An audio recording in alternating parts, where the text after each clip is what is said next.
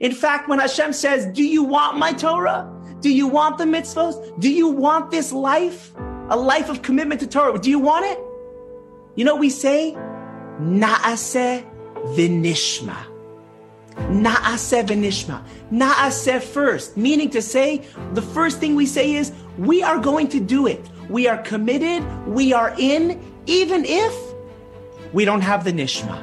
Even before the nishma, even before understanding it, even before comprehending it, even before really feeling it, that I'm willing to do it even if I don't feel like doing it.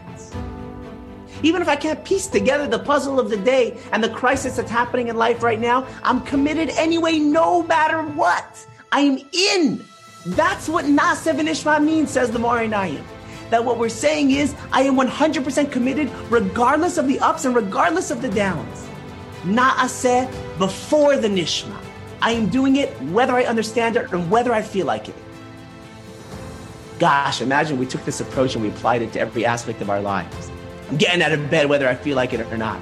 I'm eating healthy whether I feel like it or not. I'm going for a run whether I feel like it or not. Okay, it's a challenge. But one thing we do see is that we see this when it comes to our Yiddishkeit. We see this when it comes to our Judaism. That the first thing we say is, Hashem, we're married to you. We're in 100%, all in, blood, sweat, and tears. We're in. Will there be dark days? Oh, there will be dark days.